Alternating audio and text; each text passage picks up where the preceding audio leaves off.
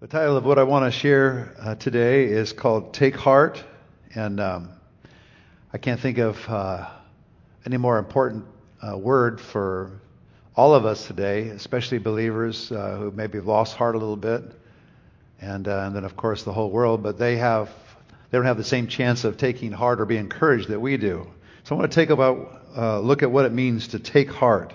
And this is actually a command of Jesus. And so I'm going to start reading verses 25 to 33 from John 16. Though I have been speaking figuratively, a time is coming when I will no longer use this kind of language, but will tell you plainly about my Father. And that day you will ask in my name. I am not saying that I will ask the Father on your behalf. No, the Father himself loves you because you have loved me and have believed that I came from God. Now, he's preparing them for what's about to come. He's about to leave and he knows it, but they're not really aware of how he's going to leave. But he's preparing them. I came from the Father, entered the world. Now I am leaving the Father and going back to the Father. Then Jesus' disciples said, now you are clearly speaking without figures of speech. Now we can see that you know all things and that you do not even need to have anyone ask you questions. This makes us believe that you came from God. Do you now believe? Jesus replied, a time is coming, and in fact has come, when you will be scattered, each to your own home. You will leave me all alone, yet I am not alone, for my Father is with me. I have told you these things so that in me you may have peace. In this world you have trouble, but take heart, I have overcome the world. He tells them to take heart because he has overcome the world. So the world and all its bad stuff has been overcome by what Jesus did on the cross, and further what he offers as the benefits of those who have taken him up on his offer to receive him as Lord and Savior. The benefits that come from the cross and the benefits of then the receiving of the precious Holy Spirit, the Spirit of God, the very supernatural presence of God inside of us. Now, interesting, the Greek word translated take heart in John 16:33 is the word tharseo. And so here's the definition of tharseo. Properly bolstered within. In other words, something's built on the inside of you. Almost all life proceeds, by the way, from the inside out. Everything, even sin and problems, they all emanate from the place of the inside man, the inner person. So he says, properly bolstered from within. In other words, properly fitted, properly built up on the inside, which supports unflinching courage. So to be built up within, so that I have courage. And I like this part. Literally to radiate warm confidence. I don't know about you, but I like to be around confident people. The reason why I like to be around confident people is because they make me feel more confident. I don't like to be around arrogant people, but confident people. Encouraged people. People that are looking for the best. For me, it's really healthy to be around those kind of people because sometimes I get down a little bit and I kind of draft off of their faith. So to speak, I sort of get caught in the wake of their warmth and their confidence. And I like that word, warm confidence, not just cold confidence, but warm confidence. And you get warm confidence from being in love with God and believing that he's going to do well with you. He's going to do good with you. You're going to be okay. And you have courage because you have courage in him. Now in John 16, Jesus is warning his disciples of his impending departure. But not one of them thought it was going to be a hideous crucifixion. Now, I might be wrong on that, but I'm pretty well assured, because you see their response. He says, I came from the Father, verse 28, and entered the world. Now I'm leaving the world and going back to the Father. Then Jesus' disciples said, now you are speaking clearly and without figures of speech. Finally, you're not being symbolic. Now we can see that you know all things and you don't even need to have anyone ask you questions. This makes us believe that you came from God. So I think that they were probably thinking he's going to exit, but he's going to exit like maybe the transfiguration. And he's going to ascend to heaven and all that. And then he's going to bring the angels and they're going to be at the thrones and they're going to help him rule and reign. And they're thinking of a glorious exit and a future reign with him on earth is probably, finally, okay, we get it. You've been here for a while and now you're leaving, but we can't wait because then you're going to come back and the kingdom's going to come for Israel and finally you're going to be the Messiah that we've been looking for. Wow. So the interesting thing about that is I think in life there are very few things in life that are more terrifying. That might be a little bit of strong verbiage there, but let's say more uncomfortable to think that something good is going to happen to you and then it turns into a nightmare. You ever had that happen? You think something good's going to happen and instead it turns out horrible? Well, that's what the disciples were about to experience. I don't think they were very aware. And so Jesus' answer for them and for us is, when that happens, take heart. Be of good courage, he says, because I, verse 33, have overcome the world. I have overcome the world. Well, you say, well, it doesn't look like you're overcoming the world. What about all this disease and sickness and things? Well, the thing is, here's the great adventure of it. There will be a day when there will be no more disease and sickness and pain and sorrow. But in the meantime, we're in the midst of two kingdoms, the kingdom completely realized and the kingdom not yet, and the kingdom that is now. And so in this journey of faith we take, we're part of the kingdom right now, bringing God's will on earth. That's our job description. And there will be a time when he'll consummate all time and come back. But he wanted us to know, in the meantime, I have overcome the world. And so what does that look like? Well, first thing is, as we're going to see, it means we have to do something on the inside. Something has to happen on the inside of us. Otherwise, we actually will not overcome the world with Jesus. We'll actually be overcome by the world. And that's not clearly what he had in mind. And that's not clearly what God has in mind for us. So here's what God has in mind for us. This is one of my favorite passages of Scripture. I just want to read this. Romans 8:31. What then shall we say in response to these things? Even the things that I've been talking about. What shall we say in response to our Christianity, to our walk with God? If God is for us, who can be against us? That's a pretty powerful thing. If God is for us, he said, then who can be against us? He who did not spare his own son, but gave him up for us all, how will he not also along with him graciously give us all things? Really? Graciously give us all things? What an amazing passage that is. See, taking heart means to be brave in your actions despite the fear that is assailing you. It is believing the voice that said God is with you and God is for you. And if you look at verse 28 of Romans 8:28, and we know that in all things God works for the good of those who love him, who have been called according to his purpose. This whole Romans 8 passage is all about the victory of the Lord. God's for us, not against us. It's amazing. He's called us. He's glorified us already in advance.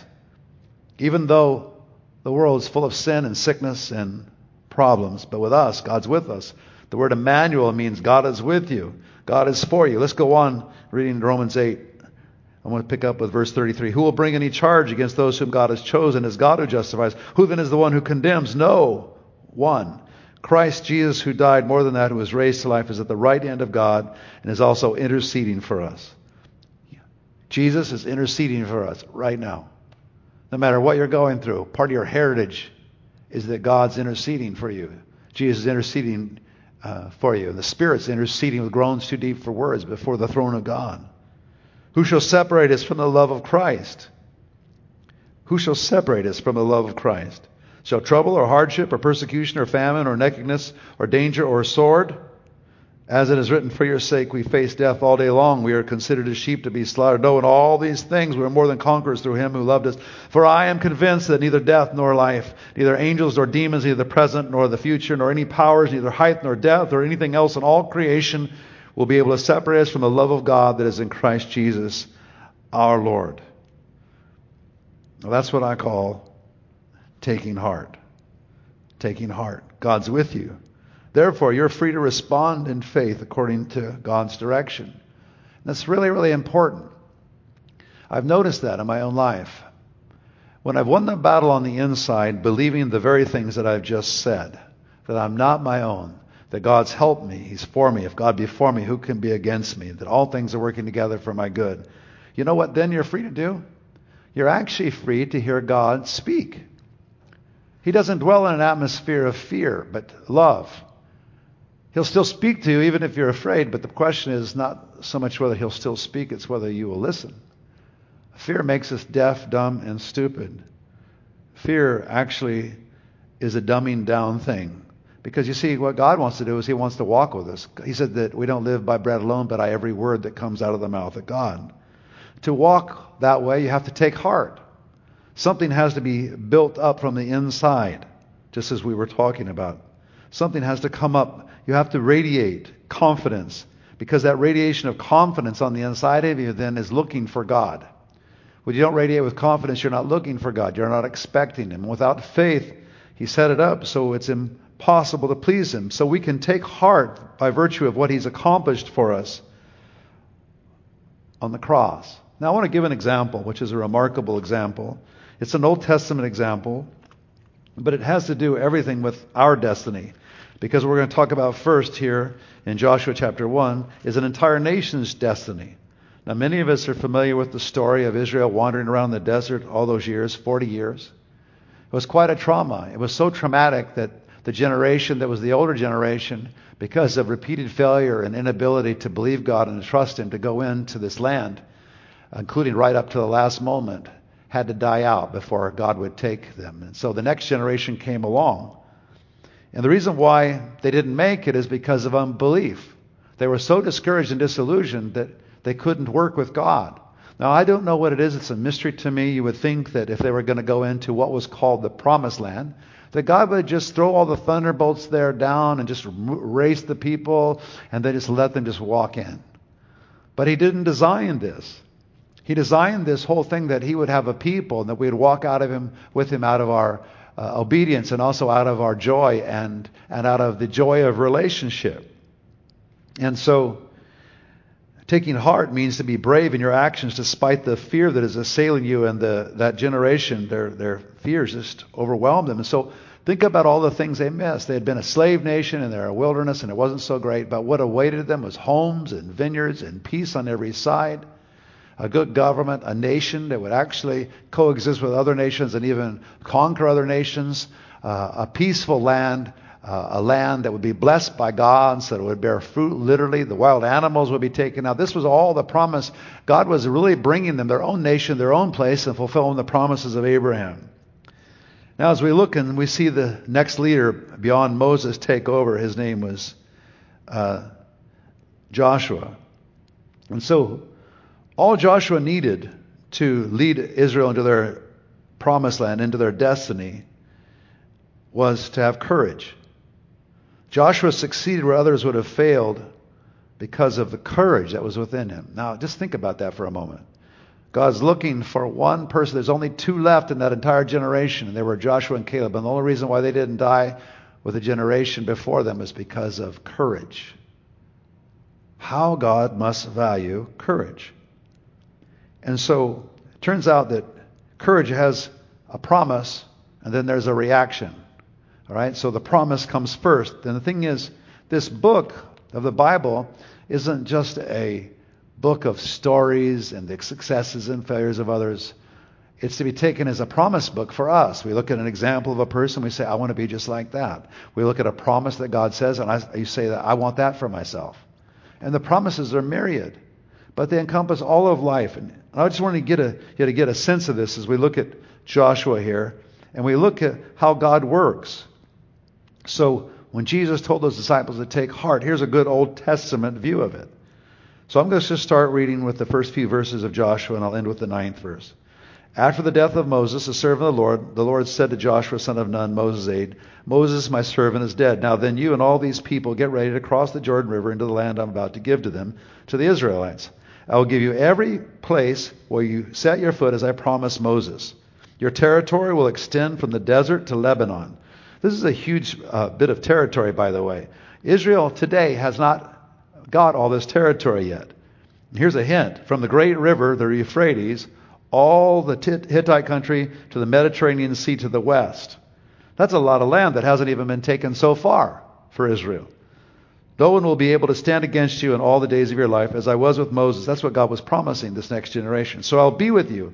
I will never leave you nor forsake you. Now here it goes. Here's the qualification. It's really could be described by the word take heart. Be strong and courageous, because you will lead these people to inherit the land I swore to their ancestors to give them. Then he says it again. Think if God says two things in a row or three things in a row, he really wants you to get this part. Interestingly, what disqualified the first generation wasn't only what they did, but was what was in their heart on the inside.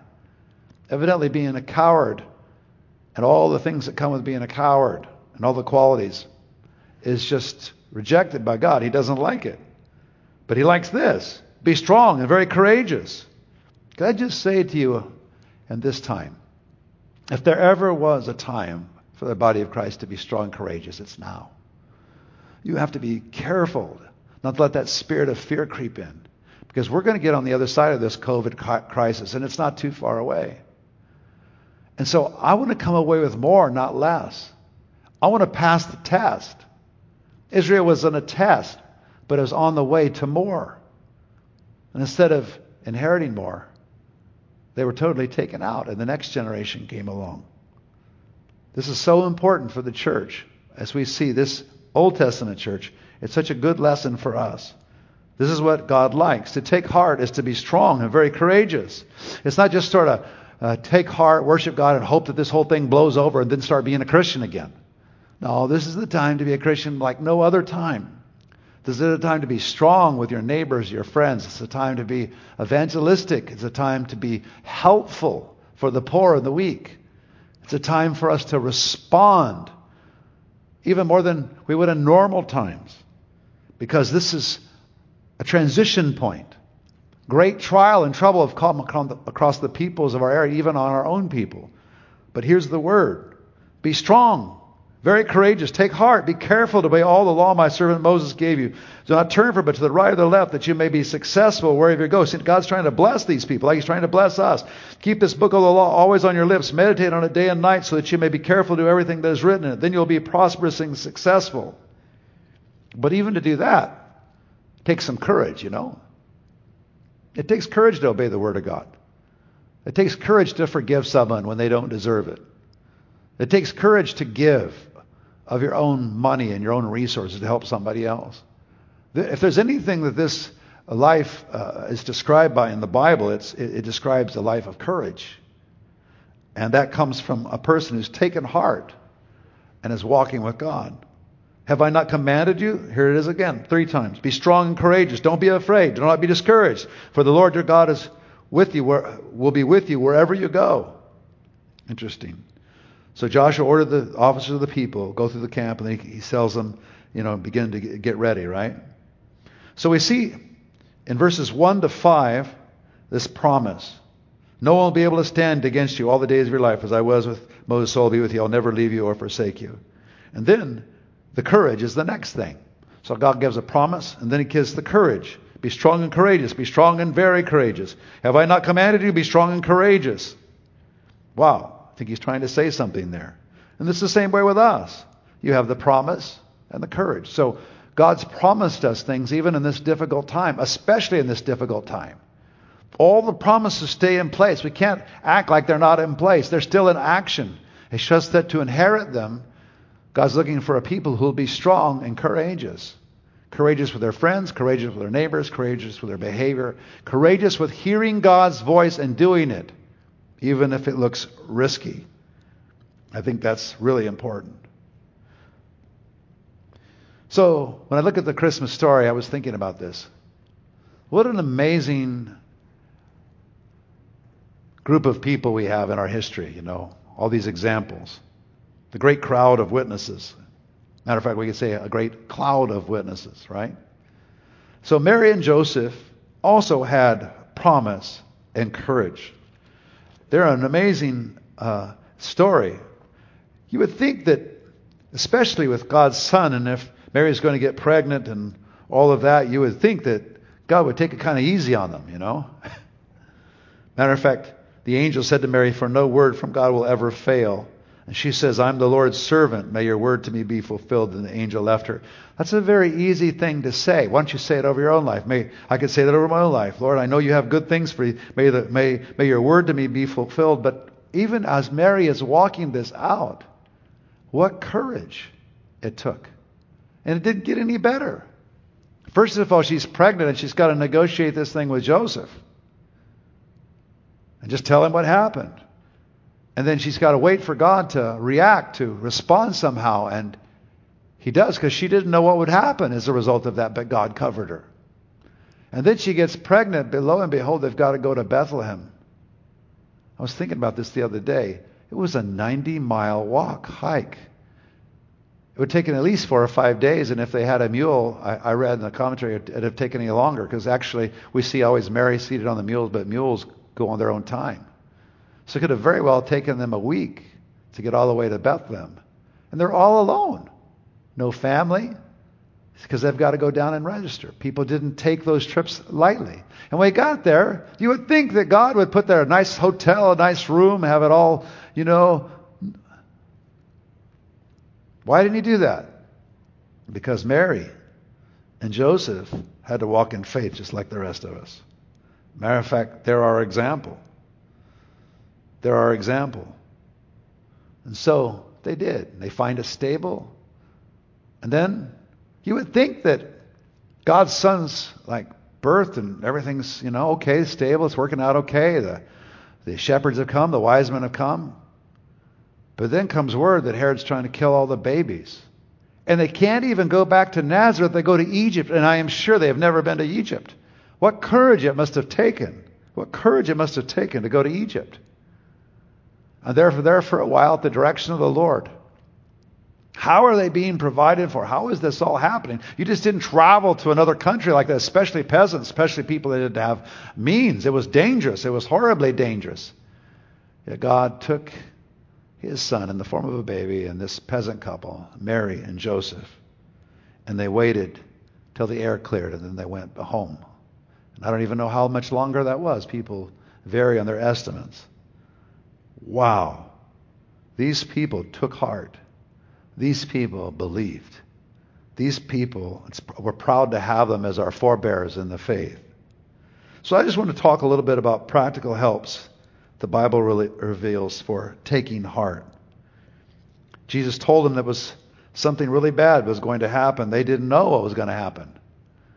They thought it was actually good. But Jesus says, take heart. He warns them, but take heart. I've overcome the world. So here's the first thing. Do not let the spirit of fear run free in your life because it has unhealthy friends. The spirit of fear makes us deaf and stupid. But we see from 2 Timothy chapter 1, verse 7, what God has for us. And this describes what the Spirit does in our life. So we know we're on the right track if these things are happening, right? So the Spirit of God does not make us timid. So one thing that the Spirit of God does is it makes us courageous, but gives us power, love, and self-discipline. The Spirit of God gives us power, love, and self-discipline. And I think power and love are fairly explainable. We'll speak a little bit more about love down the line here. But if we think about self-control, that's a hard one to explain because I didn't know exactly. You have to kind of look it up and what did Jesus meant by that. And so we look at Thayer's lexicon. It says soundness of mind, moderations, and self-control. And I'll tell you what, during this crisis that we've been in, the COVID crisis, I have really learned what it is to have this spirit of self-discipline or self-control. It has to do with the way the Spirit acts on our mind. It has to do with good judgment. It's a funny thing, though. Good judgment isn't always according to the world's good judgment. See, the world has one standard and God has another. And God's definition of good judgment is different than ours. So actually to have a sound mind, you've got to be on the same page with Him. You have to learn to walk with Him. You need to learn what He likes and what He doesn't like. So the things He likes and some things He doesn't like. And one of the things that He likes is faith. Without faith, it's impossible to please God. So a sound mind would be someone that's taking faith. You could spell faith, R-I-S-K. Oh, how we hate that one. But that's a sound mind. So if you find a person that's making judgments about their life by stepping out in faith, they have a sound mind. Now, the interesting thing about it is the Spirit of God helps us in these risky things. So they're not completely out of control.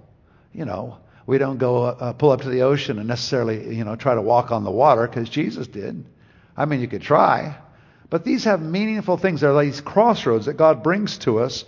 So self-control, or at least this whole, maybe we could say sound mind, is really, really important. Soundness of mind is a really good way to describe this word translated self-discipline. So with regard to this crisis, the COVID crisis, it's been a very interesting thing. I don't think soundness of mind is one thing. The way God sees it and the way God's thinking of it, it might mean different things to different people for where they're at. Each of us walks that out. But one thing's for sure, when the spirit of fear gets in there, whatever decisions you're making about your life, maybe I would say even the spirit of terror, and you begin to look, there's tremendous fear in the air. The air's rife with this. It's so important that we have love, power about us, and remembering God's power, remembering God's love, but also that we think clearly. What will unravel our thinking is fear, because it makes us deaf. We can't hear God's voice anymore, and it makes us dumb. We make really dumb decisions. So God gives us this spirit, and that's how we take heart in a proper way. We live according to the power and the love of the Spirit and the self-discipline, or we could say the soundness of mind of the Spirit. And it may be different than the world, by the way. I felt so much encouragement from the Lord, because as we walk this thing out, I have pressures as a pastor. One people think this set of people think this way, another person thinks that way. But one thing that I've had to do, and our leadership has to do, is I have to go, God, what do you think? What's the right thing for us? I don't care what's the right thing for other people, maybe other churches, they have different circumstances I can't even see. I'm not going to judge them. I'm not going to judge anybody. Matter of fact, that's another dumb thing to do, judging people. Judge not, lest you be judged. Whatever standard you hold to others, you'll be held to. If you have the strictness, you might find that strictness isn't so great for you. But a sound mind, I believe, is absolutely possible. God will teach us what to do, and you live it out a day at a time. Making decisions for your family, making decisions about travel and so on. And you always know that you have sound mind by the peace that comes on you, And sometimes a sound mind may be taking risks, but in that risk, you still feel like, hey, I'm doing what God wants me to do. And so I love this passage so much. For the Spirit of God does not make us timid, but He gives us power, love, and a sound mind, or self-discipline, self-control, And so this is a practical help, I think, when Jesus says to take heart, He's overcome the world. How we take heart, right? So another thing, we let the Spirit fill us with the Father's love. So you can see the Father as Jesus did. Now, I want to read Romans chapter 8. It's a very familiar section of Scripture for many of us. But this is the activity of the Spirit. I think it's hard to understand the Bible, or even our church in particular, without understanding that we are a church and we should be a people committed to the experience of the New Testament and the experience of others demonstrated before us and have gone before us. And so Jesus is speaking, and He's writing this letter to the Romans, and He says, Jesus is speaking through Paul, for those who are led by the Spirit of God are the children of God. The Spirit you receive does not make you slaves so that you live in fear again. Rather, the Spirit you received brought about your adoption to sonship, and by Him we cry, Abba, Father. So the Spirit of God that we've received actually makes us feel closer to Daddy. In other words, when the Spirit's on us, we can feel the fatherly influence of God. That's how we know. Whenever I get too far from that feeling, I have to step back and go back to Dad. And the Spirit's willing to bring that revelation to me and to let His love come on me. See, I pray for things. I pray for God to change this, change that, change this, change that. But the most important thing is I can't wander too far and feel disconnected as a son or a daughter. My privilege as a son or daughter, my intimacy with the Lord, we can say it that way, is more precious than anything. Because that intimacy will make me live exactly the opposite of fear. The Spirit testifies with our spirit that we're God's kids. So when we let the Spirit of this testimony be in us, we get powerful. Now, if we are children, then we are heirs, heirs of God and co-heirs with Christ. If indeed we share in His sufferings, in order that we may also share in His glory. We begin to inherit things. We begin to do God's business. We begin to fulfill our callings in our life. But it all comes from this place where we cry, Abba, Daddy, Abba, Father. And that drives off the fear because it's the opposite. Feeling close to God is the opposite of fear. And so it's so important that we learn to live in this Father's love. It's so possible. And I like Romans 28, or 8:28. And we know that in all things God works for the good of those who love Him, who have been called according to His purpose. So we know that we can draw close in love to God. And in that relationship we can be very, very confident because He's working together for our good. One thing that's very helpful to me in this time has been to remember all the past breakthroughs I've already received. All the ways God's broken through. I tell you, that is so incredibly helpful to stay in the love of God. I try to meditate on those things because there were times like now where I'm under pressure, where there's difficulty around. All of us have those individual times. There's even been national, international times. I remember the recessions we've been through and other things that were of national significance and 9/11 and all those things. But it's so important that as much as it affects us, we remember how God carried us through those times. One of the best things that's happened to me with regard to this COVID crisis is remembering what happened in the last recession and how God met us during that very difficult time, 07 and 08. I've remembered all those breakthroughs, and they have served me so well during this time, the last time we had, a kind of a national crisis. And this is the same for all of us, personally and nationally. Remembering the breakthroughs we have had, that what God has done for us, and giving thanks for them is a great way to warm up to God. It's a great way to feel Abba, Father. Walking in that thanksgiving daily, not only for your stuff, but it gets contagious when the spirit of thanksgiving comes because it helps us to see God and all His breakthrough and remembering Him and all that He's done. But it also helps us to see Him in other lives and thank God for what He's done in their lives and then benefit from what He's done in their lives and saying, Lord, thank you for what you did over there because I know that that's the same thing you want to do for me. So this is part of the way we get filled with the Holy Spirit. It's filled, especially with the Father's love, and it's a practical way to take heart. To take heart. This is another way of saying to be encouraged, to be strengthened. We also receive courage by receiving God's presence in worship and prayer. I look at our great forebear, the great King David. And I love King David because he's this mixture of the holy and the super spiritual. Through him, God established the whole concept of the Messiah would be a king. And so it's a strategic thing for him to be the king. But he was a unique king in so many ways. He was a warrior and he was a worshiper. He was a worshiping warrior. And I believe at this time, this is what's required of us to take heart. We have to be worshiping warriors. We can't just cloister in a room and pray our way through this, but we have to be involved and engaged in the world. We are always a part of any national tragedy or corporate tragedy. We as the church are a part of it. We are the salt and light of the earth. We can't hide the salt and we can't hide the light. If we do, God's not pleased with us. This David was courageous, even when there were attacks on him. But I want you to get this lifestyle, because this is how David took heart. The Lord, he said, is my light and my salvation. Whom shall I fear? The Lord is the stronghold of my life. Of whom shall I be afraid? Wow. That calms you down right there. God, you're my stronghold. We could even say more things than David says, because we know that Jesus Christ died, shed blood for us to be our stronghold.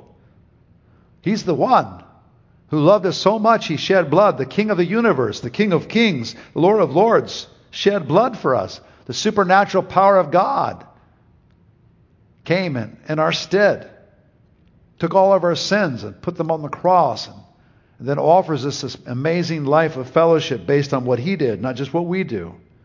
Even when we sin, if we confess our sins, he's faithful just to forgive us our sins. We get to walk with the supernatural, almighty presence of God. That's what Jesus did.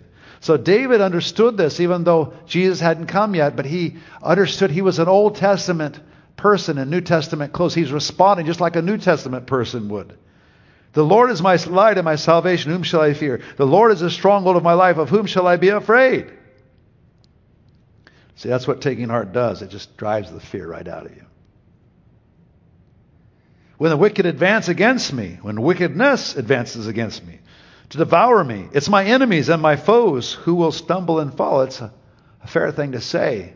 COVID virus, stumble and fall. You that have bad tidings for God, the church, or other people, you will eventually fall.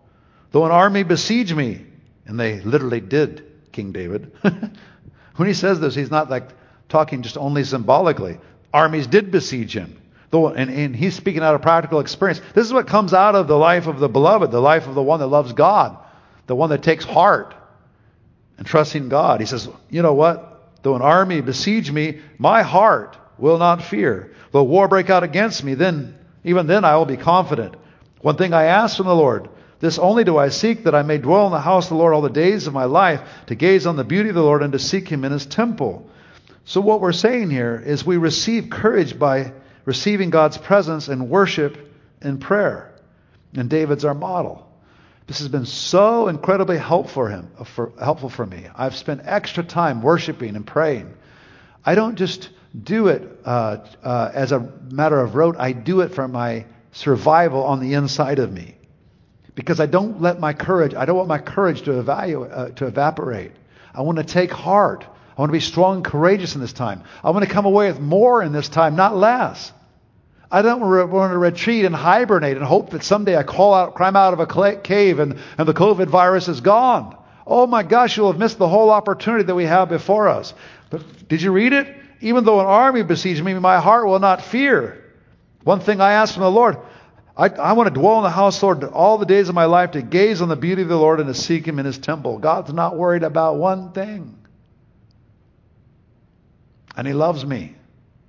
And he likes my fellowship. And anything's harming me, he will deal with it. For in the day of trouble, that's what I'm talking about. He will keep me safe. He will keep me safe. I'm worshiping God. He keeps me safe in his dwelling. He'll hide me in the shelter of his sacred tent and set me high upon a rock. Then my head will be exalted above the enemies who surround me, no matter what kind of enemies those are. In his sacred tent, I will sacrifice with shouts of joy. I will sing and make music to the Lord. He's fine. So what I'm just saying is we receive courage by receiving God's presence and worship and prayer. And he found such power in that. He mixes his whole life with it. He's mixing armies. And what has that got to do with the sacred tent where he gives shouts of joy and he sings and makes music to the Lord? But David puts it all together. We can put it all together. Churches are incredibly special places in this day and time, especially churches that continue to worship and honor the Lord. We are special. We are essential business beyond anything we could ask or imagine. Where God touches earth, and when he touches earth, he blesses it. Because of us, the whole area is blessed. Then my head will be exalted above the enemies that surround me. At his sacred tent, that would be in this place. We literally have a tent now. I will sacrifice with shouts of joy. I will sing and make music to the Lord. It was so good Christmas Eve, singing and making music to the Lord, honoring him above our problems and our troubles, honoring him at a special time of family where we could be so busy, honoring him in the midst of this crisis and just singing to the Lord. I can feel the pleasure of the Lord on it. You can't defeat a people like this. Hear my voice when I call, Lord. Be merciful to me and answer me. My heart says, if you seek his face, your face, Lord, I will seek. Do not hide your face from me. Do not turn your servant away in anger. You've been my helper. Do not reject me or forsake me, God, my Savior. He says, though my father and my mother forsake me, those that are closest to me, even though they do me in, the Lord, he will receive me. Teach me your way, Lord. Lead me in a straight path because of my oppressors. We've got lots of oppressors in our life. Have you noticed that? There's all kinds of things the enemy puts around us to oppress us. Teach me your way, Lord. Lead me a straight path because of my oppressors. I'm going to walk with you because of my oppressors. Don't turn me over to the desire of my foes, be it the devil or bad government or whoever it is, for false witnesses rise up against me, spouting malicious accusations. But I remain confident of this. I will see the goodness of the Lord in the land of the living. Wait for the Lord. Be strong. And notice what he says. And take heart. That's what we've been talking about. This whole chapter is about taking heart and wait for the Lord. I'm going to say those last two verses again. I remain confident of this. I will see the goodness of the Lord in the land of the living. You will see your income. You will see your children do well. You will see health. You will see all the things you've been wanting to see. Wait for the Lord. Be strong and take heart. Wait for the Lord. Take heart. What a great, great passage of Scripture. So, David's sling, that is the way he did battle, David the warrior, and his harp, came from the same heart. His sling, his war-like ways, and his harp, they come from the same place. So we can notice this take heart in 27:14 and receive Jesus' advice as well. Take heart. I've overcome the world. So I want to just finish with this. The confident lifestyle of walking with God in a spirit of generosity. There's an inheritance for those that walk with the Lord, and if you walk with the Lord, you're going to be a generous person. With your time, your energy, your money, we live differently. And I love these words from Psalm 112, and it gives us this picture. And so in times of adversity, a generous person can expect perks, can expect God's blessing. You don't have to be afraid like the other people. And it's so important to have a generous lifestyle about you, generous with your time, your money, your energy. So look at Psalm 112. Praise the Lord. Blessed are those who fear the Lord, who find great delight in his commands. Look what he says. Their children will be mighty in the land. The generation of the upright will be blessed. Wealth and riches are in their houses, and their righteousness endures forever. Even in darkness, light dawns for the upright, for those who are gracious and compassionate and righteous. So part of our definition with God's commands, walking with God, is to find great delight in his commands. They're very simple. Love the Lord your God with all your heart, mind, and strength. Love your neighbor as yourself. And then Jesus lays it all out. And by the time you get done with the way he described it, it's a very generous lifestyle. Good will come to those who are generous and lend freely, who conduct their affairs with justice. So when we've done that, when we've lived that lifestyle, God pays it forward, even in difficult times. Because look at the next verse. Surely the righteous will never be shaken. They will be remembered forever. They will have no fear of bad news. Oh, man, I like that place. I haven't run across very many people who are not afraid of bad news. Most of us complain or worry, or we just worry with anybody. I'm trying to get that out of my spirit. I don't want to have fear of bad news. I live according to a different contract. I've taken heart. Their hearts, he says, are steadfast, trusting the Lord.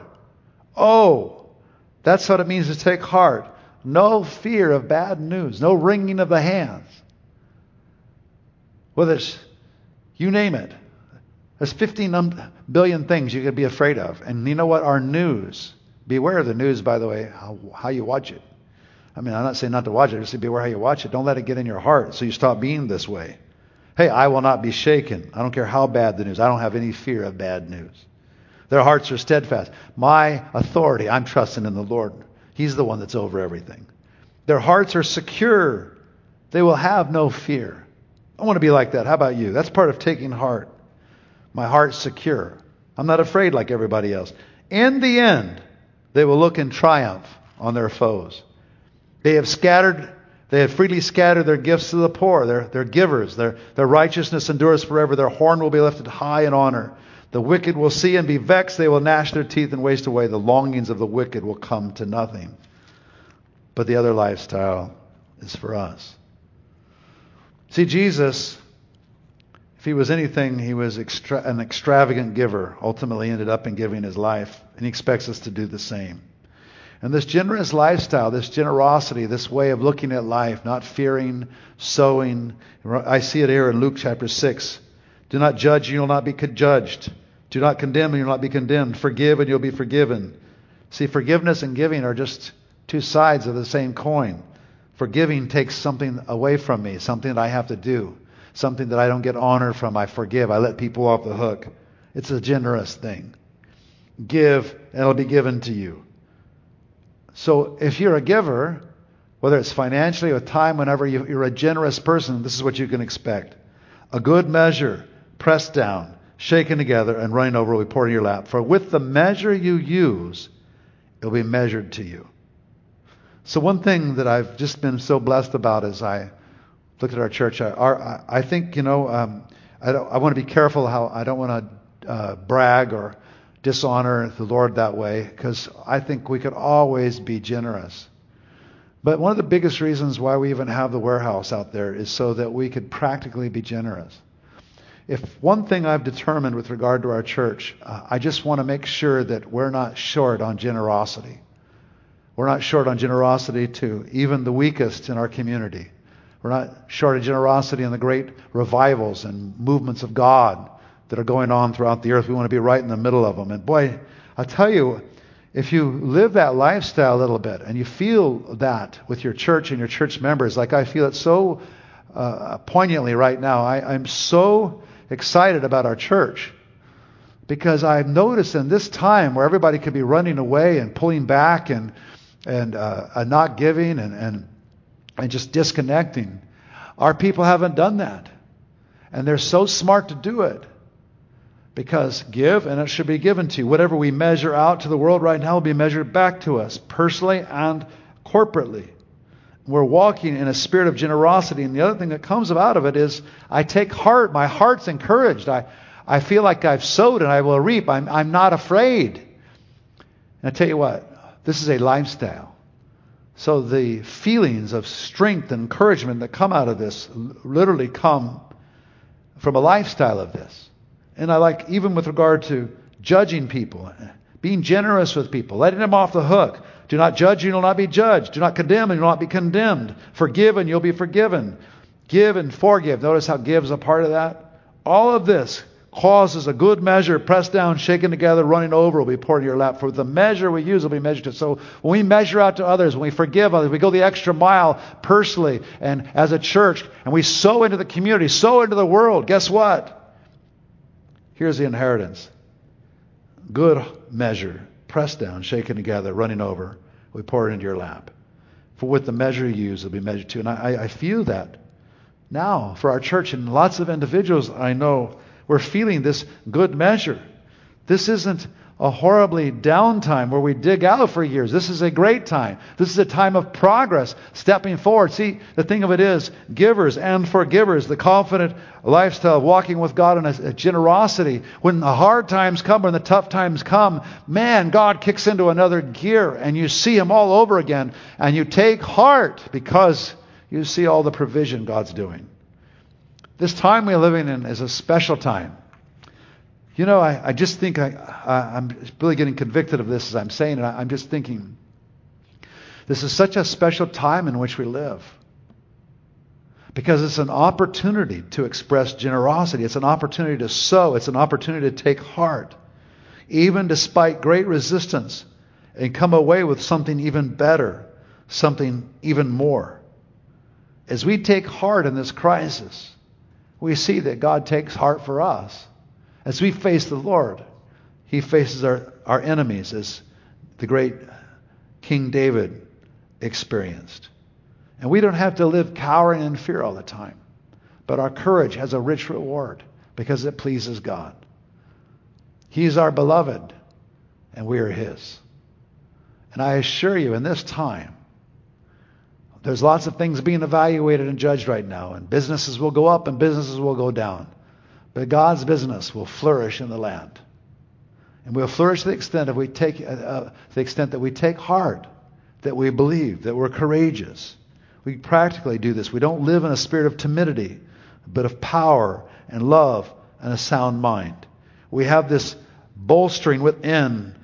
We have this radiation of warm confidence. I want to live like that, talk like that, and I want to do it while we're in a down place.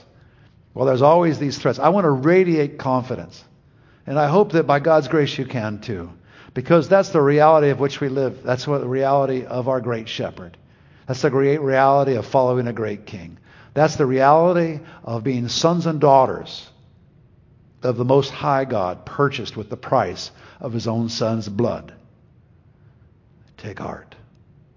Lord, I pray that my words would resonate, your words would resonate inside of us. I pray for anyone that's discouraged or overwhelmed, I pray they would take heart. I pray they would believe your scriptures and your promises. I pray your very spirit would rest on them right now. And as they just meditate on these things, and they put on some worship music and they worship, they maybe even play this live stream again and worship, they would find you. I pray you would secure their heart. And I pray you bless them when they go in and when they go out, Lord. And we take hold of your favor as God's people. May we be a blessing to all those around us. May we experience the good measure, pressed down, shaken together, running over. Amen. God bless you all. Take heart.